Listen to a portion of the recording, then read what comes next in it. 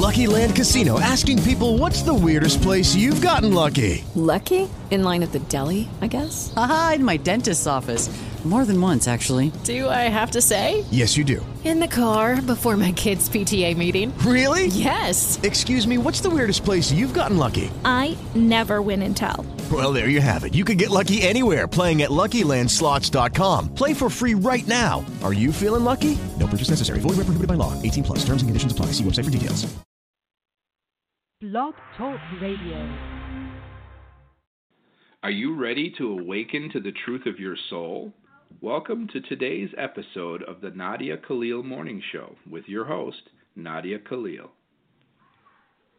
Good morning, everybody, and welcome to today's show. Today is the 21st of January. It's still these beautiful, cold, chilly mornings, beautiful sunrises every morning. Green, not green, the water starts to look that color, but the sky takes on colors of like oranges and reds and yellows, and then you get the top of the sky. It's like such a crazy thing. You can't take enough pictures, but then you do it every day and you just say, I just want to look at it and just enjoy it. And it's unbelievable that life has so many great things going on in it. And today we're going to talk about something that we do every year, and we are usually aware that something's wrong, but we don't know what it is. And what happens is we start to see that our instincts get stronger every single time we encounter this. And what we are talking about is narcissism. It has become a common term. It has become a buzzword. It has become something that we're like, oh my gosh, I got taken again. And yet, what about the narcissist? What's driving them? So today we're going to talk about narcissism, but in the modern day, 2020. We're going to talk about it because tomorrow we're going to talk about it in relationships, because we end up getting hurt. And the sad part is the narcissists themselves are already hurt, which is why they are hurting you. But because they are unaware of it, which is why I call it modern day, in the past we used to almost just run away from these people because they had no empathy, no emotion, and they were very, very verbally cruel, but they themselves could not see it. So sometimes they look like they're encouraging you by insulting you, but they've already got you wired into pleasing them. And so you stay in this false relationship that looks like one on the outside, but isn't one, is it? So how does everybody win? That's the bigger question. How does everybody win? How do we allow maybe to see if we can get ourselves out of these situations? Because that's a win for you. But how do we get them to see who they are? It's really hard. It's really hard. And there's a reason why. Because narcissists are very resistant to changing their behavior. And it's only because they have such an intolerance for criticism. They cannot handle being criticized, which is the whole nuts and bolts of what they have. They learn to protect themselves pretty early on. And so they have this delusional sense of superiority. And they can only think about themselves, protecting themselves, what they need. And you are only there to serve that. And if you can't serve it, and even when you can, you will be criticized. They're hard to be understood by the average person. The average person will look at somebody who is narcissist, and the narcissist will play victim And when the narcissist plays victim, what happens? You want to help them. That's what somebody will try to do. And if they can't help them, and they start to see signs of, wow, they're not really very appreciative. Wow, they're not reciprocating. Wow, they're not really that nice. Like, oh my gosh, I'm worrying about them more than I'm worrying about myself. Where is myself going with this person? Whether it's a friendship, a parent, a partnership, work, you start feeling like you are disappearing to support this person. And now both of you are fighting for them and nobody's fighting for you. And you feel it and you start to see it. But again, our fixer comes in and wants to fix it, wants to prove our loyalty. Yet you're dealing with somebody who's delusional when it comes to reality of who they are. They're overly occupied with themselves. They exaggerate their achievements, and they have these tactics that they use to let you know how superior they are. If they see someone they think is below them, they roll their eyes or they look at that, look at that. And then you think you're in cahoots with them, so you're like, oh, yeah, look at how silly that is. But that's only because they're better than that.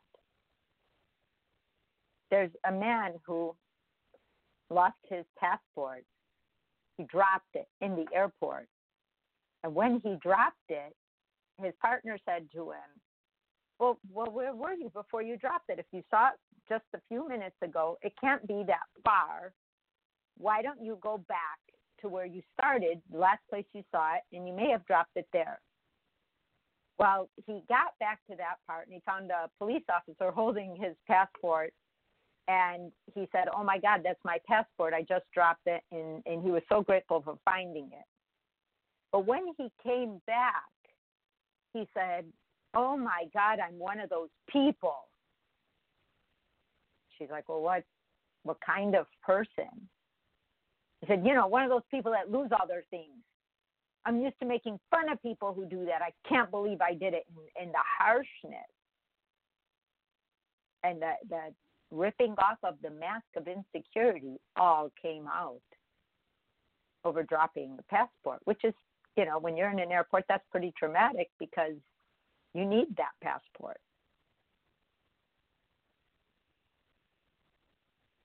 And then thanked the partner for saying, go back and find it. But prior to that was saying, how do you know these things? I'm not going to find it. It's not here. And so the person, that's the narcissist, got away with cutting up the person before they found it. But the reward for their partner was that they came back and actually thanked them. I mean, realized that that person saved them. And it's the only thing they were thankful for. It's a subtlety. But if you see the criticism and reward, the normal person might say, well, you know what? They were upset. Well, you know what? And we have many excuses. I would be nervous too. But someone without narcissism who lost it would just be worried. They wouldn't come back and say things like, I used to make fun of people who do that, and now I'm one of them. Now I'm someone who loses things. And, the self-criticism that comes out loud. Where if someone lost it who doesn't have narcissism, they may say, wow, that was really scary. Oh, my gosh, I better keep my eye on my passport.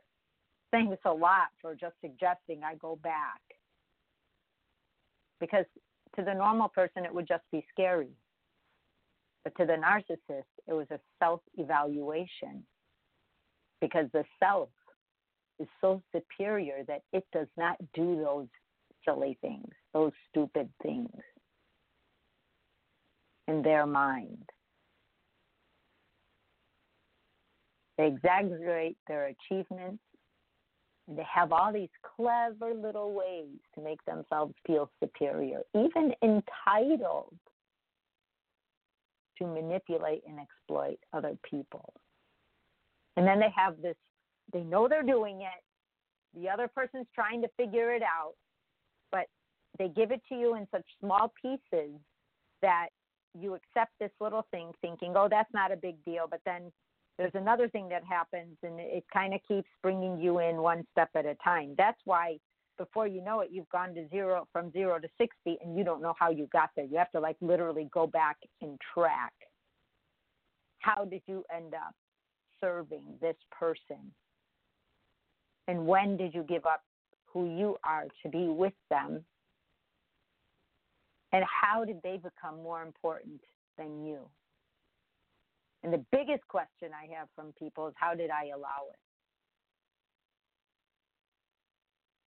If you have a parent who's a narcissist, they will pit their own kids against each other to separate them from talking about the parent without even, you think that they know what they're doing, and they do at some level, but for them, it's normal behavior. And that's the part that it's so tricky. But they will say one is better than the other. One child has said, look at your sister. She's way better than what you're doing. Look at what she achieved. What are you achieving? Oh, your sister got here on time. And they keep them in a competitive state, even though the brother and the sister may not be competitive. And then what happens is they do become competitive because they are fighting for your love. Down to where a sister and a brother are living together and they don't even talk to each other. And the brother is a high achiever in sports, and the mother has the brother's picture everywhere in the house, and the sister realized she's not in many other pictures. So the achiever is the one that gets the attention, the grandiose, the delusion of superiority. Even though the sister quietly got straight A's and was doing really well in school. So the average person would say, well, of course, he keeps getting awards and he keeps getting, but the parent didn't even understand empathy enough to realize that they were saying one child was more important than the other. One child gets talked about all the time and the other doesn't. One has pictures all over and the other doesn't. What's going on? And then the children, one says, well, you get all the attention and doesn't want to be with them, feels bad, feels left out. And the one that's getting the attention is adored. These are just the little things that we see. They exaggerate their own achievements. There was a man that went to a college. It was a good college. I think it was one of the top colleges in the country. I can't remember if it's the state college or the University of the state that was the bigger one. But either way, he ended up being a doctor. But his big claim to fame was that he played football at that school. Played football. And even said to his partner, isn't it sad? I would play football and I'd be on television and my father wouldn't even watch the games. It's not that he didn't come alone. He didn't even watch it when it was on television. Okay, sorry. That's too bad. Your dad is gone. He can't defend himself or talk or say yes or no to it. And your mom has dementia. So we're taking this person's word, right? Later on in the relationship, you find out that he never played football at that school. So now you confront and you say, so you played football. What years did you play? Because come on, guys, there's Google now. They can't get away with as much as you would want them to. And then they said, oh, geez, are you researching me now? she said, well, yeah, because now I've been catching so many lies that they rationalized, that shrunk the responsibility or blame to the person who was actually lying. So then they make you feel crazy. It all gets turned on you. Whatever they're doing is what you're doing, and they're the innocent victim of you. The trick, double trick. This is where, when the person gets out, they actually need help to regain their emotional balance. I met a woman who's an attorney, high-powered attorney, works for the state, prosecutor for the state, who said, the people I date need 2 years of therapy once I leave. Think about that. She knew. She was smart enough to know. So it's not just men, but it's women, too. Not as many, but they exist. And today is just examples of recognition, just to get your mind understanding the language that they use. So let's go back to the football story. Oh, well, I was a walk-on. Now they went from being recruited to being a starter who was on national television, whose father didn't even watch it, to being a walk-on. And she said, but I didn't find your name anywhere on any roster, not even the long roster with every single member, including the cleanup crew, on there. You know what she found out? That when you confront a narcissist with the truth, you are being very aggressive to them. You might as well be smacking them with a hammer on the door, just hitting it and hitting it and hitting it, because that's how it feels for them to confront the actual reality, the actual truth. You are looked at as aggressive. You are looked at as mean. Even if you spoke in a normal tone, you were shouting.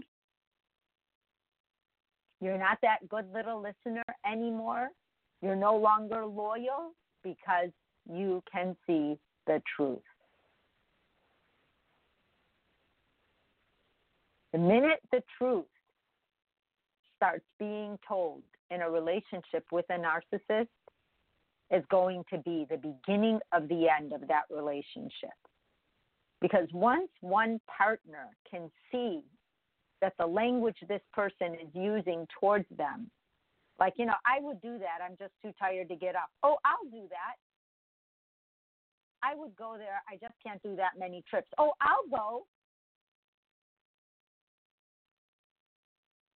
I would love this meal. I just don't know how to cook. I'll make it. I can't really go pick up the kids today. I'll do it. And before you know it, you are doing everything. Everything. And the other person, if they just say, you look nice today, that's all they need to say. If they even say that. The real problem, though, is that narcissists have a turnover. People can only stay so long. They either stay and give themselves up completely because they understand that they're powerless. They bought into the powerlessness of who they are. They bought into being questioned for seeing the truth. They bought into being wrong. Sometimes they're aware of it, but the fight is too big to fight, so they stay. But that's more and more rare. That's why I'm saying modern day narcissism, because now we say, now that everybody's more financially independent, people are not stuck in situations like before. They say, I don't want to do this anymore. If the narcissist is violent, they don't want anyone else to have you if they can't have you, and that's a whole different paradigm of thought. It's a different degree. But the normal modern day narcissism, it's in the language and in the barriers, the emotional barriers that they put on you, that you can feel this, but you can't feel that. You can see this, but I don't want you to see that I'm lying. And what happens is they start to disrespect you for believing them, which is the double whammy, because here you are trying to be loyal and trying to be loving and trying to be nice and trying to be accommodating. And they're thinking, what an idiot, they're listening to me and I'm not worth anything. But I have to keep my cover on. I have to be superior. I have to say I played on the football team and my father didn't even watch the games when they never were even on the team itself. But they're so blind to the fact of their nature that they don't even think they will get caught. And if they do, they will blame you for checking. The fact that they weren't on the team no longer matters. The fact that you checked it means you don't trust this person blindly. It's a delusion from reality. It's one of those antisocial features that looks very, very social. There's a lot of paranoia. Well, people don't really do what they say they do. Big sign that they don't do what they say they do. They're egocentric in a very aggressive way. If anybody does anything to them, they are being aggressive. If you tell them the truth, that is the most aggressive, angry, fighting reaction that you will get. Because the truth is like they're anti, what is it, when the garlic to the vampire, right? Or the daylight to the vampire. They cannot see it because they live in a world, and these are some of the symptoms, where they're absent of things like a conscience, things like empathy. And the only thing that seems to really scare all of them is when a friend dies. They always feel very bad because there's something in them that's really scared to die. It's like the epitome of their fears. And they will overdo the sadness on losing someone. And you think, wow, how compassionate they are. But it's their deepest fear. They always look good. They always look put together. Every last detail. They are experts. And they love being adored, which drives that. They spend a lot of time focused on their appearance. They are extremely charming up front. And what happens to us is that we want to be swept off our feet. Whether it's a friendship, whether it's the dream job, whatever fantasy we have, they come in and they just have all the answers. In the beginning, they show no signs of narcissism. The first 7 encounters are totally void of narcissist traits. But that's one of the warning signs. If it feels too good to be true, it is too good to be true. They may start with being very excited about the things you tell them because that makes them look good. I have my own company. I have this. I have that. Oh, wow. Because they look at you as one of their resources and someone who makes them look good. You're basically selling your life's work to this person for them to own it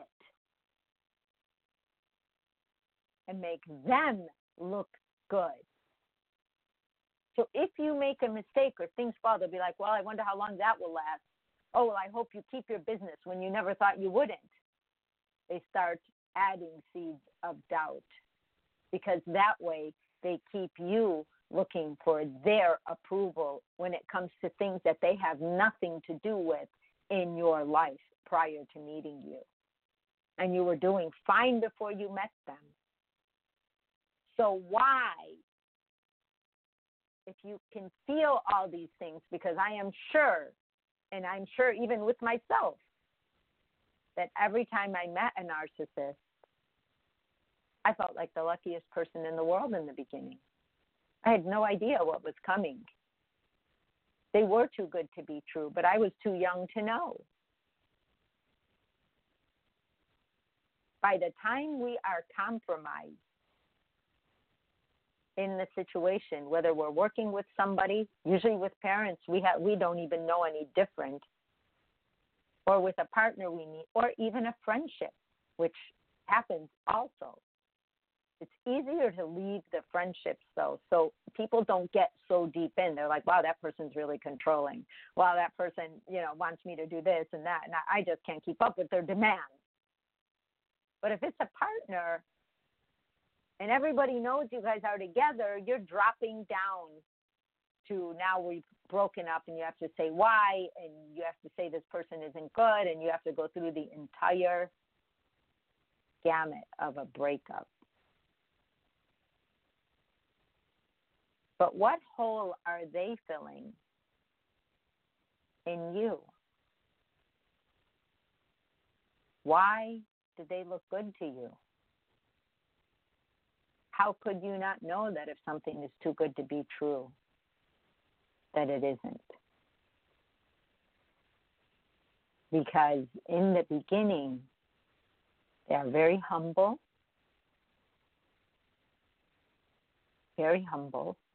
before they are aggressive. They listen to you before they throw out how grand and great they are.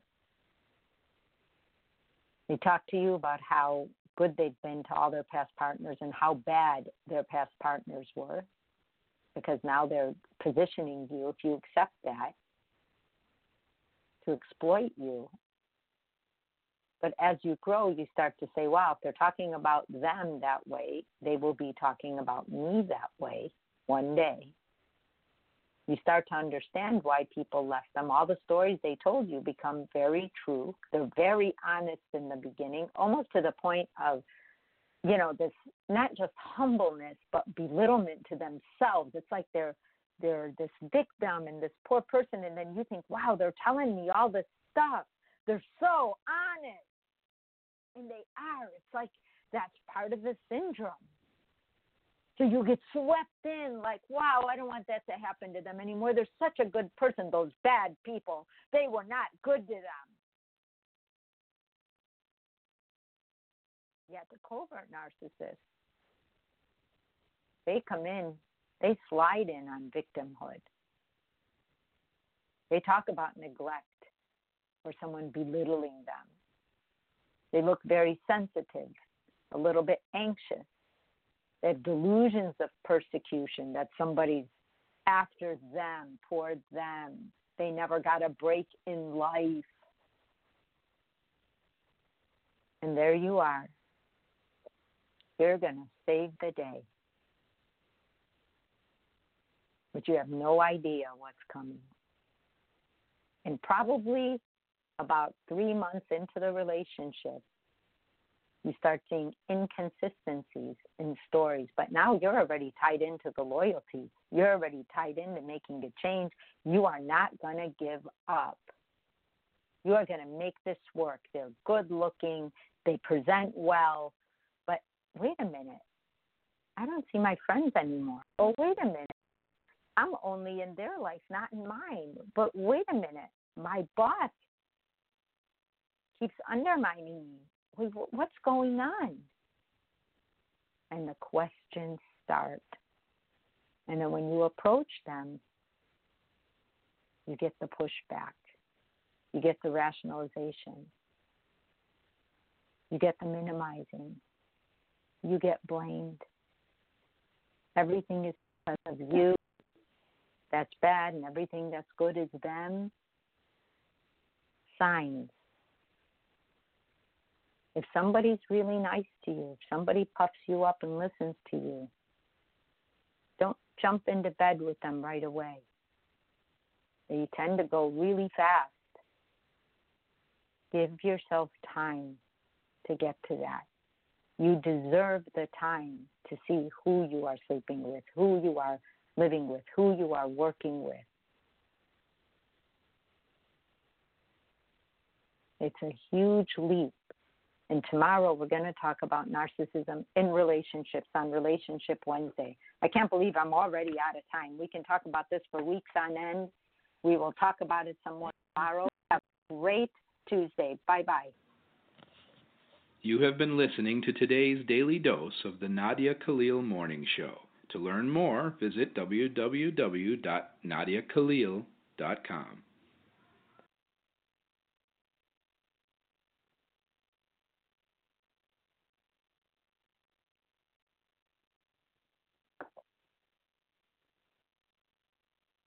Hello, it is Ryan, and we could all use an extra bright spot in our day, couldn't we? Just to make up for things like sitting in traffic, doing the dishes, counting your steps, all the mundane stuff. That is why I'm such a big fan of Chumba Casino. Chumba Casino has all your favorite social casino-style games that you can play for free anytime, anywhere with daily bonuses. That should brighten your day a little.